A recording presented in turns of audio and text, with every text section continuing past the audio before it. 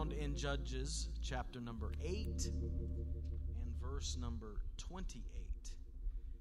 Judges chapter 8, verse 28.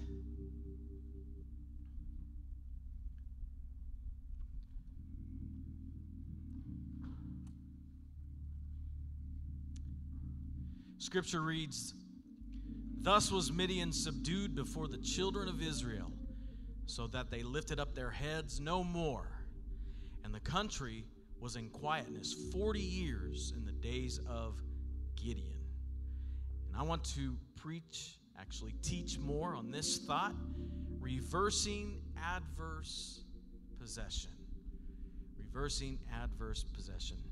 Let's ask the Lord to help us this evening. Savior, we love you. We thank you for your goodness, your mercy, your kindness towards us. The Holy Ghost, which we feel in this place, is evident, Master. And I ask that you continue to move in a powerful way, Lord. Strengthen our minds.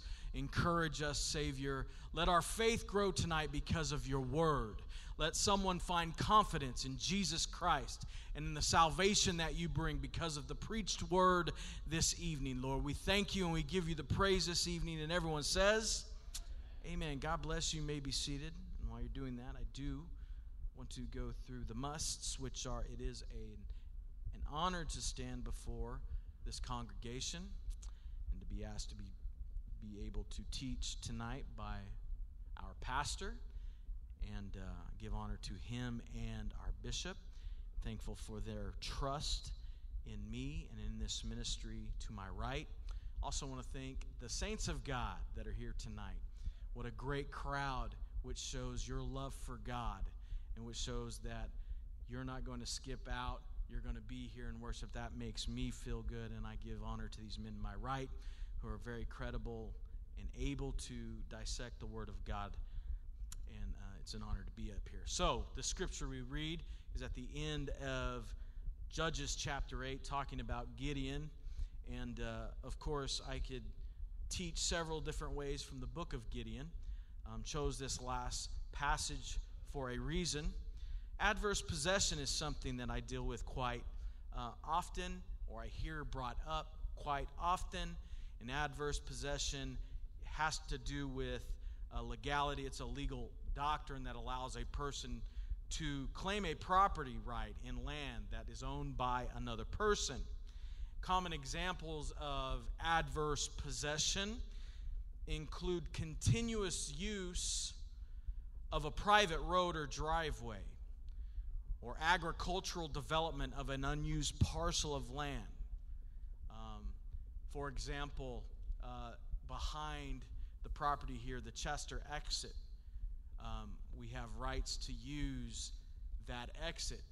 We could claim adverse possession because for more than 7 years we have used that and exited out of that way. And so there are several different other types of examples. Sometimes homes get built without permit, and the person has rightful ownership of a parcel of land, and maybe his land is behind another owner's land, and the main road is on that property in front. It doesn't touch the owner behind's land, but he's been using the same driveway to get to his property. And then after several years, maybe that first owner sells and a new person moves in, and they gate off that driveway, not allowing the person behind them to access their property. And so, of course, adverse possession is a right that only can be determined in court, and he could go to court. And nowadays we have a lot of things that help in determining usage of that land, like aerial photography or witnesses from other people called parole evidence. And it is a good thing sometimes to fight for adverse possessions in those kinds of situations. There are other situations that aren't favorable. You've heard of squatters that unrightfully enter a home that isn't theirs, and unbeknownst to the original owner, who may not live at the property, they are taking ownership of that home. They're living there. They've even turned on utilities in their name. They've got a mailing address to that property. They're not paying any kind of mortgage or rent on that home. And it's a difficult process to remove that individual because, believe it or not, there are rights given to the squatters, thus known as squatters' rights. And that's a type of adverse possession, and it's not favorable. And so possession sometimes is hard to throw up in court because they say possession is 9/10 of the law. That's an expression of ownership, meaning it's easier to maintain if one has possession of something, or difficult to enforce if one does not have possession of something. The expression, they say, derives from a quote, possession is 9 points of the law. This is a Scottish expression, or possession is 11 points in the law, and they say there are 12. So possession is 9/10 of the law. For example, if you're wearing a shirt or a blouse, you pretty much own that until someone can prove otherwise, because you have it on your person, and it's going to be hard for someone else to say, you stole my shirt. They're going to have to prove it. Now, the rightful owner shall have their possession returned to them if taken or used, if the shirt or blouse can be proved that it is theirs. And so this adage is not literally true. It doesn't mean that if you have something, like the squatter has the house because he's living there, he has his mail sent there, he has utilities turned on there. It does not mean that it's literally true that possession is 9/10 of the law, that by law the person in possession is presumed to have a 9 times stronger claim than anyone else, but that it places in a strong light the legal truth that every claimant must succeed by strength of his own title and not by the weakness of his antagonists. So, as you possess, so may you continue to possess. Very harsh sometimes to fight against adverse possession. And in light of this definition, not to bore you, there is a situation that came up recently this year in my line of work. We, in the county surveyor's office, provide a lot of help to the public. One of the things that we do continually is we check right away, we stake right away. And now in my department, there is a group that's called the Building and Development Group.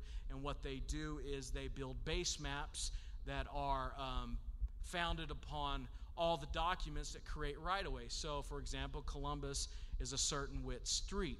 And there's documents, there's grant deeds, there's irrevocable offers of dedication that show that ownership. Now, I'm going somewhere, don't let all this terminology bore you. But there was a situation on Beale Avenue, in this area where Beale kind of runs northwesterly. There's the park on the northwesterly side, and there's homes on the other side. And so we have a right-of-way there that's 80 foot in width. And typically, in a perfect world, when you hear the street width right-of-way is 80 foot in width, not all the time do we build out to the full 40 feet on either side of center line. Typically, it's suggested that that's 40 feet either side of the center line of road, an 80-foot road. And we don't build all the way to 40 feet. We come back a little bit, but we do have the right to build all the way up to those dimensions. Well, the person that developed this base map looked at some wrong maps, and he assumed that it was 40 feet either side of Beale Avenue.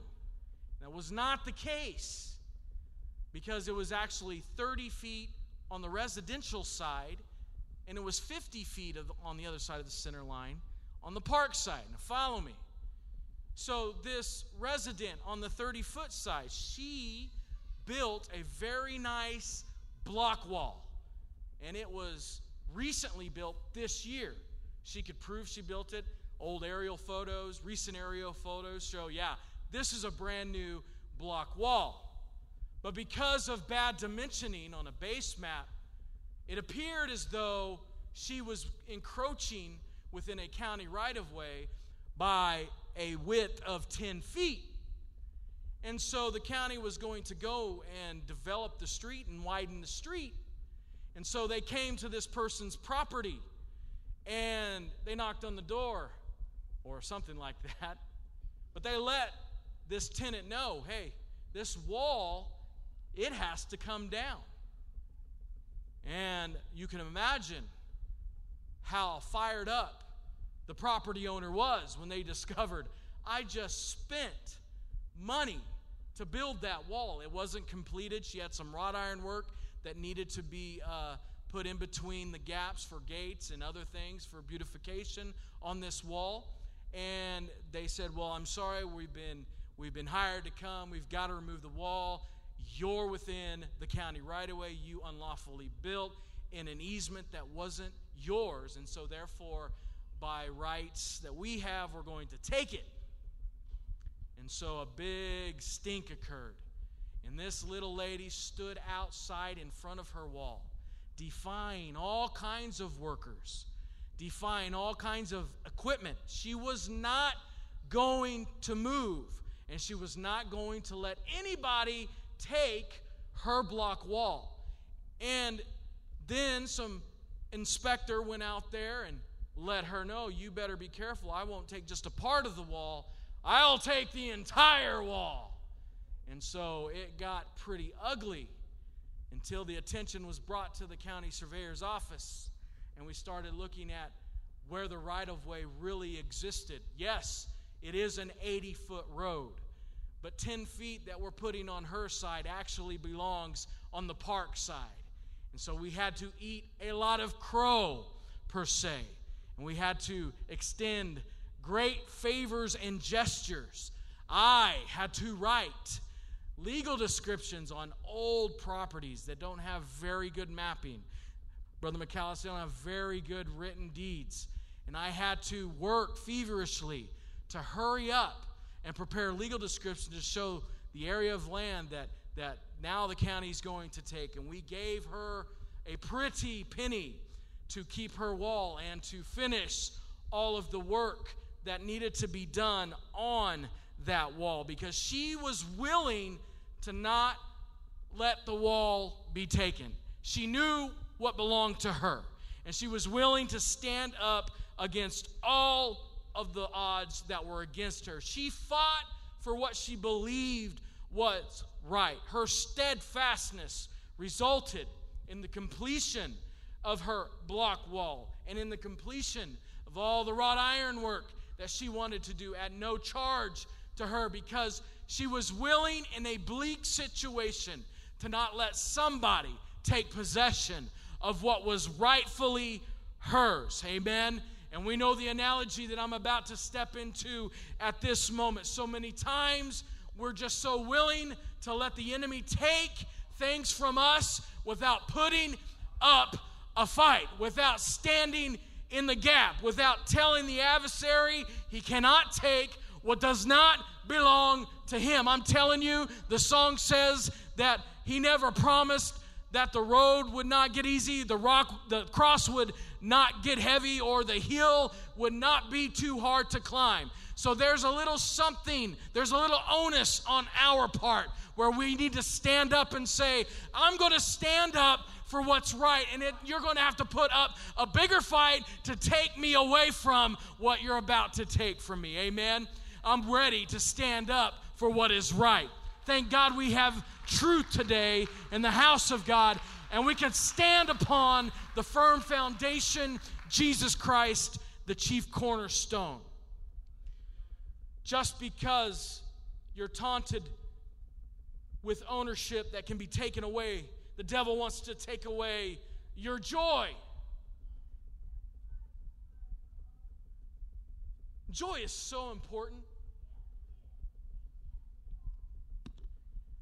I mean, I work an 8 to 5, and there are just some people that you can tell they don't want to be there. And don't ask them, how are you today? Because you will find out.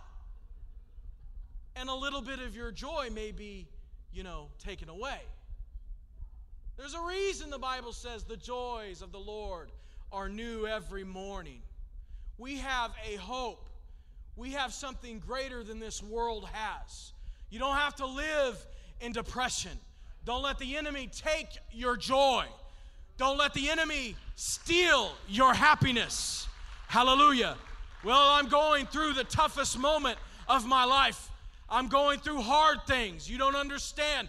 I may not understand everything you're going through, but I do know a God who is an ever-present help in the time of trouble, who will stand and fight for you if you're willing to stand and fight for Him. Don't let the enemy take your joy. Don't let the enemy take your peace. Don't let the enemy steal your backslidden family and taunt them and let you know that you're living a life in vain. It's time that we reverse adverse possession and let the enemy know, oh, this may be a little battle that you have won, but my King, oh, let me tell you, His train fills the temple, and He is the victor. And ultimately, one day, you're going to be perished, and you're going to be in a hell, chained and bound up, and I'm going to be walking on clouds of glory with the victorious one. Don't let him taunt you with stealing your victory. Hallelujah. Stand and fight. Midianites and Gideon, the last verse that I read says Midian was subdued before the children of Israel, so that they lifted up their heads no more, and the country was in quietness 40 years in the days of Gideon. Gideon was a man that I feel like I can relate to. He was a man full of doubt. He was a man that could not understand why God was using him. You ever been there? He was a man that couldn't understand why he was labeled a mighty man of valor. Therefore he doubted. Therefore he questioned. And he did not understand his position. It was unclear who he was, in so much that he even used his father, and in the description of his father being the poorest in Manasseh, to label his own self, after the angel of the Lord is trying to encourage him of a victory that is being foretold if he would just obey. He didn't understand where his position was. He couldn't find that location. He was disturbed. He didn't understand. He was confused. Why are you calling me a mighty man of valor? Another survey story. You ready for it? There is, as you have heard me speak of, landmarks all throughout the country.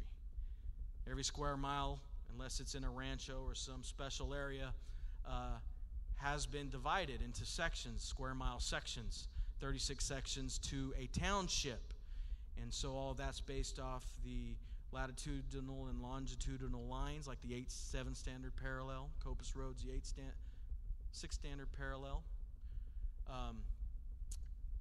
Latitudinal, longitudinal lines, that's where they began everything. And anyway, we went to find, off of Bena Road, south of the landfill known as Bena, here east of Bakersfield, a corner. Now, this corner was set as the northeast quarter of section 16 of that township and range. And it was a granite stone with a marking on it. And going out to the field, I was with the county surveyor, and there was a survey crew with us, and another survey crew a couple weeks before went out to look for the monument, and they could not find it. And he had dug like 4 feet, and he could not find it. And so when I went out there, I got a little excited because I am now an office boy. And all you field guys who make fun of us office guys, we do miss the field sometimes. And I got out there and I was a little excited. I wasn't pushing a pencil and I wasn't looking at a computer screen. And so I went and I started looking for evidence of the corner. And I had found some button shiners we call Bath A tags. And they have Kern County stamped on them. They have a distance. And usually we put those in telephone or fence posts. And I found a few of them. I found 2. So I got excited and I said, oh, it's there. We got to dig it. We got to dig it. We have to find this corner. I know it's there. And so I was in office clothes, and they were trying to say, oh, you're in office clothes, you probably shouldn't. I said, oh, no, I'll climb through that tumbleweed. I'll go underneath that barbed wire fence. Just give me a digging bar and shovel. Let's dig for it. So we started digging. And there was rattlesnakes out there as I was climbing through the tumbleweed. Anyway, I said that for effect. It made me sound cool. There were rattlesnakes out there, and we went to the spot. We pulled in the ties. We started digging, and we got down about 3 feet, 4 feet, and it's very loose soil, and it's in a flood zone. The Caliente Creek floods, and it brings all the silt and all the dirt, and just it's soft soil, and it's hard to dig in that kind of soil because as you go deeper, the sides cave in. Then you have to remove that to get back to where your original depth was. And so we then started looking around some more because we're getting a little frustrated. Yet I and the county surveyor were very determined, no, this point has to be there. Because we found on an old water standpipe a punched T that was set by a man by the name of Walter Thompson. And it had a distance there. That was our third tie, and we're like, oh, this has to be there. And so the county surveyor, he was telling me, oh, well, if Walt set this, he would have put a cone out, and he would have leveled from that mark to that cone, and he would have went down a certain depth. And it looks like it's going to be about 6.5 feet deep. So I got to go in at that point, and the fellas, they continued digging. They didn't get to that point that day, but we went back and we found field notes from 20 years ago where they had set those ties because we didn't have that information before we went out. Is this okay? We didn't have that information before we went out. And so we found the actual field notes. And so we told the guys, keep digging. And Brother Barrick, if you would put up on the board my first picture, they kept digging. And we got pictures. And they said, we found the government stone. Or not the government stone, but the stone, the original stone. And so it was about 6.5 foot deep. That guy's about 6'2", 6'3". He's actually standing on the monument in this hole. Next picture, give you another closer view. I don't know if you can see it, but there is the stone, and to the left side of that picture, you can see someone's boot, and they're about 4 feet, standing about 4 feet deep, and that's about another 2.5 feet deep. Next picture, I know this is kind of hard to make out, but Brother McAllister, I know this brings a lot of joy to your heart, seeing things like this. There's the old granite stone. You can see a little orange marking there from 20 years ago where someone had painted it, and that is the original position that we had found. And it was a good thing that we had found that position because we were going to buy the land on which that monument marks, and to the east side of that monument is the Rancho El Tajon, and the west side are sectionalized land, and the county needed that position to find what pieces of property we were going to buy. And it was very important to know where the position was. We need to always understand what our position is. Gideon didn't know that he was a mighty man of valor. He had to be reminded, yes, you are. You are a mighty man of valor. And yes, Gideon, God is with you. And a lot of times coming to church is just reminder notes to the saints of God from the man of God that, yes, you are a mighty man of valor. You may not feel like it at the moment. You may not understand the circumstances that you are in, but you are somebody that is called of God. You need to recognize your position. You need to go back to where you first connected with God. You need to find that place where you and God met and where some commitments were made and where you said to yourself, no matter what comes my way, God, I'm going to stand up and I'm going to fight, and I'm not going to let someone take away the joy, the peace, the promise that you gave to me. But I'm standing at this point. I'm in a prayer room. I'm going to go back and I'm going to put on holiness. I'm going to go back and know my position. I'm going to take sin out of my life. I'm going to reestablish my position with God. There may have there may be some things that have brought a lot of cover in your life and you forgot where you once were. There may have been some things that have happened over time and you have to go back and find, God, I know you met me here at a place. I know you spoke to me like Joseph of old. He knew that he had a dream, and I really believe that is what propelled Joseph through all the trials that he went through, where he never complained. This bragger, yes, that's the one thing that we can blame him for, is bragging. But I really believe in my heart of hearts that Joseph never complained when Potiphar's wife came up against him, and when he was thrown into jail, and when he was suffering all of these things from his brothers. I believe that Joseph knew his position, and he knew his promise, and he knew what God had called him to be, so he wasn't going to let any trial or any tribulation or anything cover up what God had promised him. I'm speaking to somebody today. You need to not give up. You need to keep fighting. You need to dig deep. You need to find those old promises and know that God is going to take care of you and establish you. I'm talking about fortifying your relationship with God. A lot of times we don't believe it, but when we're praying for things, God is answering those prayers. We ask for patience. Well, He's working on our patience. He puts people in our lives to show us how to be good unto others. God really understands us. He knows what's best for us. It's time to fortify your relationship with Him and understand that you are not alone. Gideon, you are not alone. Deuteronomy 20:1 says, when thou goest out to battle against thine enemies and seest horses and chariots and a people more than you, be not afraid of them. For the Lord thy God is with thee, which brought thee up out of the land of Egypt. I don't know, but standing on a battlefield and the most advanced modern forms of warfare are against me, it'd probably be a little bit nerve-wracking. But God is saying, in the situation that seems the bleakest, the darkest, know that I am God, and know that I am with you. And the battle is not yours, but it is mine. You just keep my commandments, and I will do the rest. This is something Gideon had to learn. Gideon, you're not alone.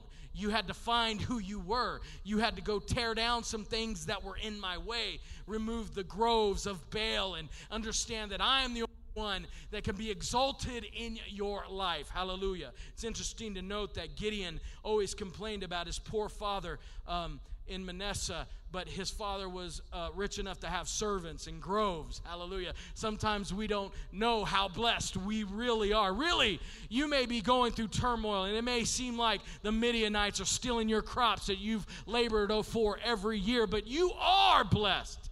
You hear me? You are blessed. Just to know the truth, my friend, is a blessing. Just to know how the plan of salvation really works. Just to have an experience at an apostolic altar and let the power of God fill your soul. That is a blessed life, my friend. Money can't buy that. Hallelujah. Everything materialistic is going to fade away, but one thing will not fade away, and that is the Word of God and the Holy Ghost that He has given us. Hallelujah. Put your hands together and worship Him.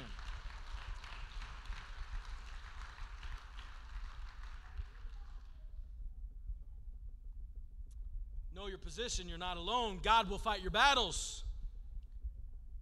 2 Chronicles 20:15, and He said, hearken ye, all Judah, and ye inhabitants of Jerusalem, and thou King Jehoshaphat, thus saith the Lord unto you, be not afraid nor dismayed by reason of this great multitude, for the battle is not yours, but God's.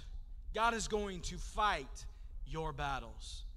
Such a blanket statement. How is He going to do that? I don't know. When is He going to do that? He's already done it.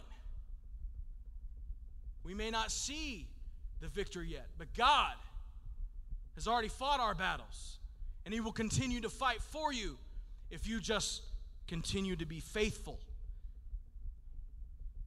and not let doubt fill your heart. Don't quit believing. Mark chapter 5 verse 36 says, as soon as Jesus heard the word that was spoken, he saith unto the ruler of the synagogue, be not afraid, only believe. Be not afraid, only believe.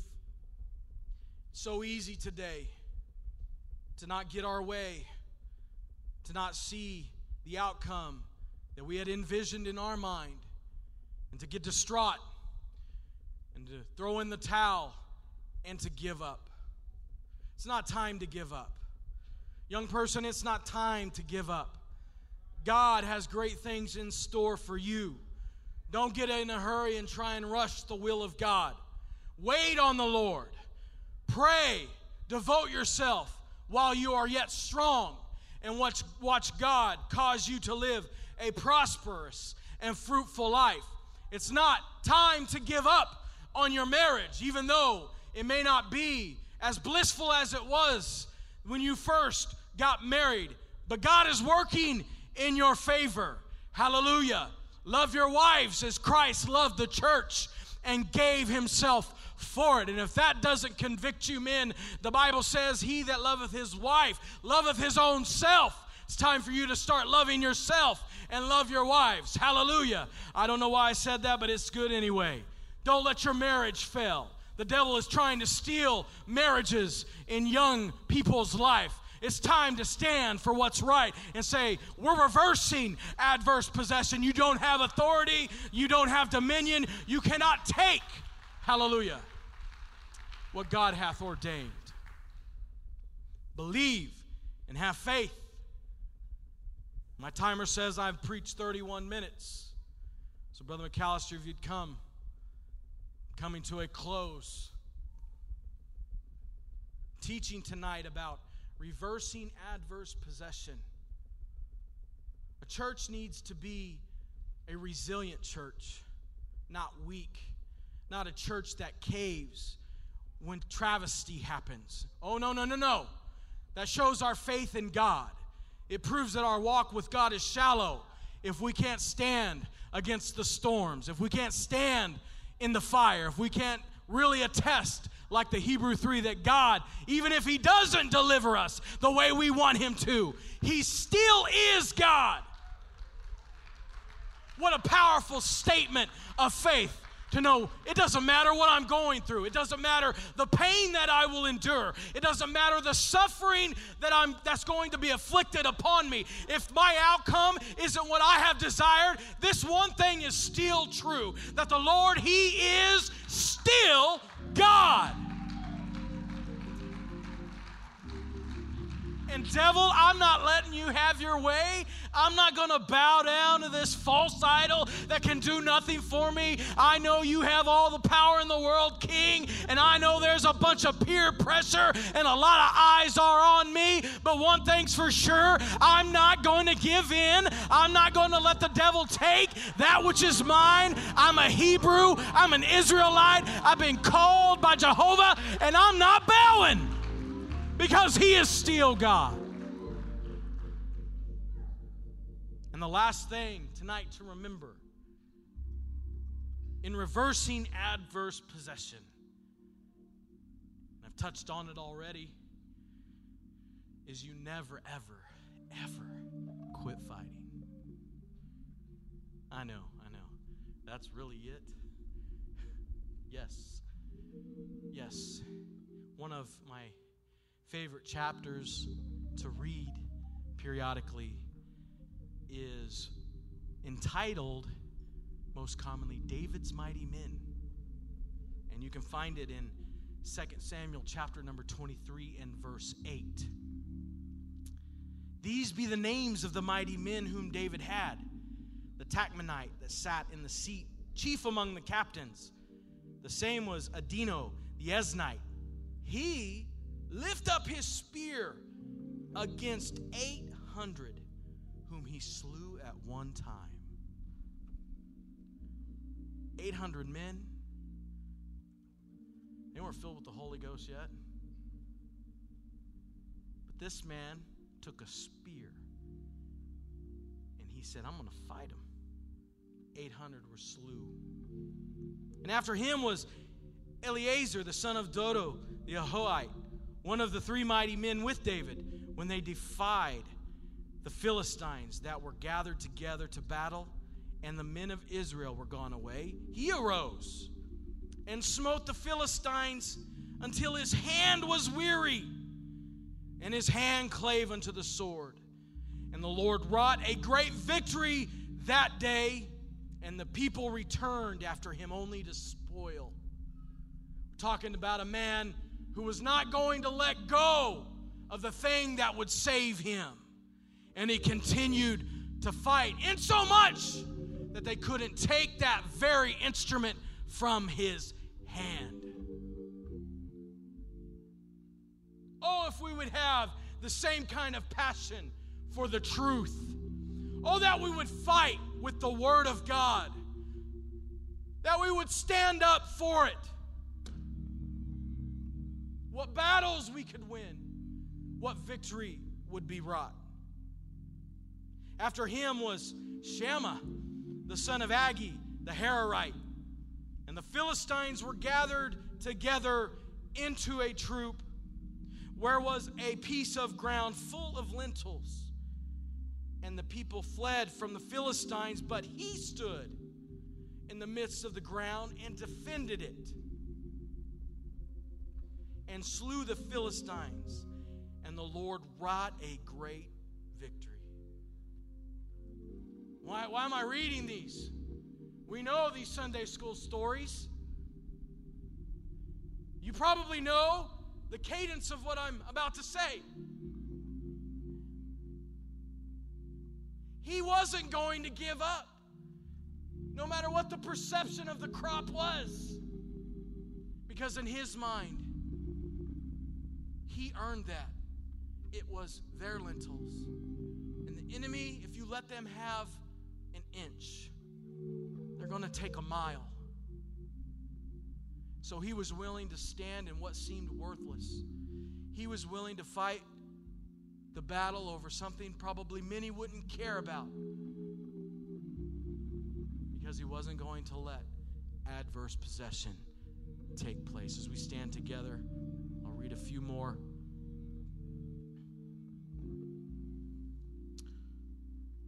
Verse 13, and 3 of the 30 chief went down and came to David in the harvest time unto the cave of Adullam, and the troop of the Philistines pitched in the valley of Rephaim.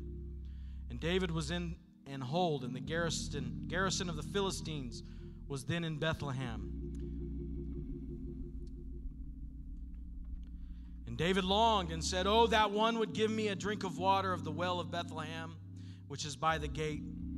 And the 3 mighty men brake through the host of the Philistine, and drew water out of the well of Bethlehem that was by the gate, and took it, and brought it to David.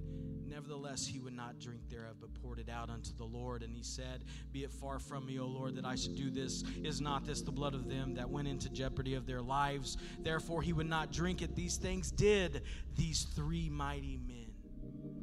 I like that one because those men fought for their king. They said, "This is what my king wants." He just wants something real simple to quench his thirst. Just a drink of water. Such a little request. But it didn't matter. They were willing to break through a host of Philistine to please the king, because they didn't want the enemy to take away from the king. So tonight, in this lesson, it's time to reverse adverse possession. It's time to not let the enemy keep taking and taunting us with what he has stolen.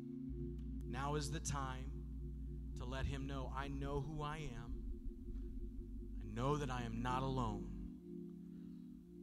And I don't have to fight this battle, because God's going to do it as long as I stay faithful to him.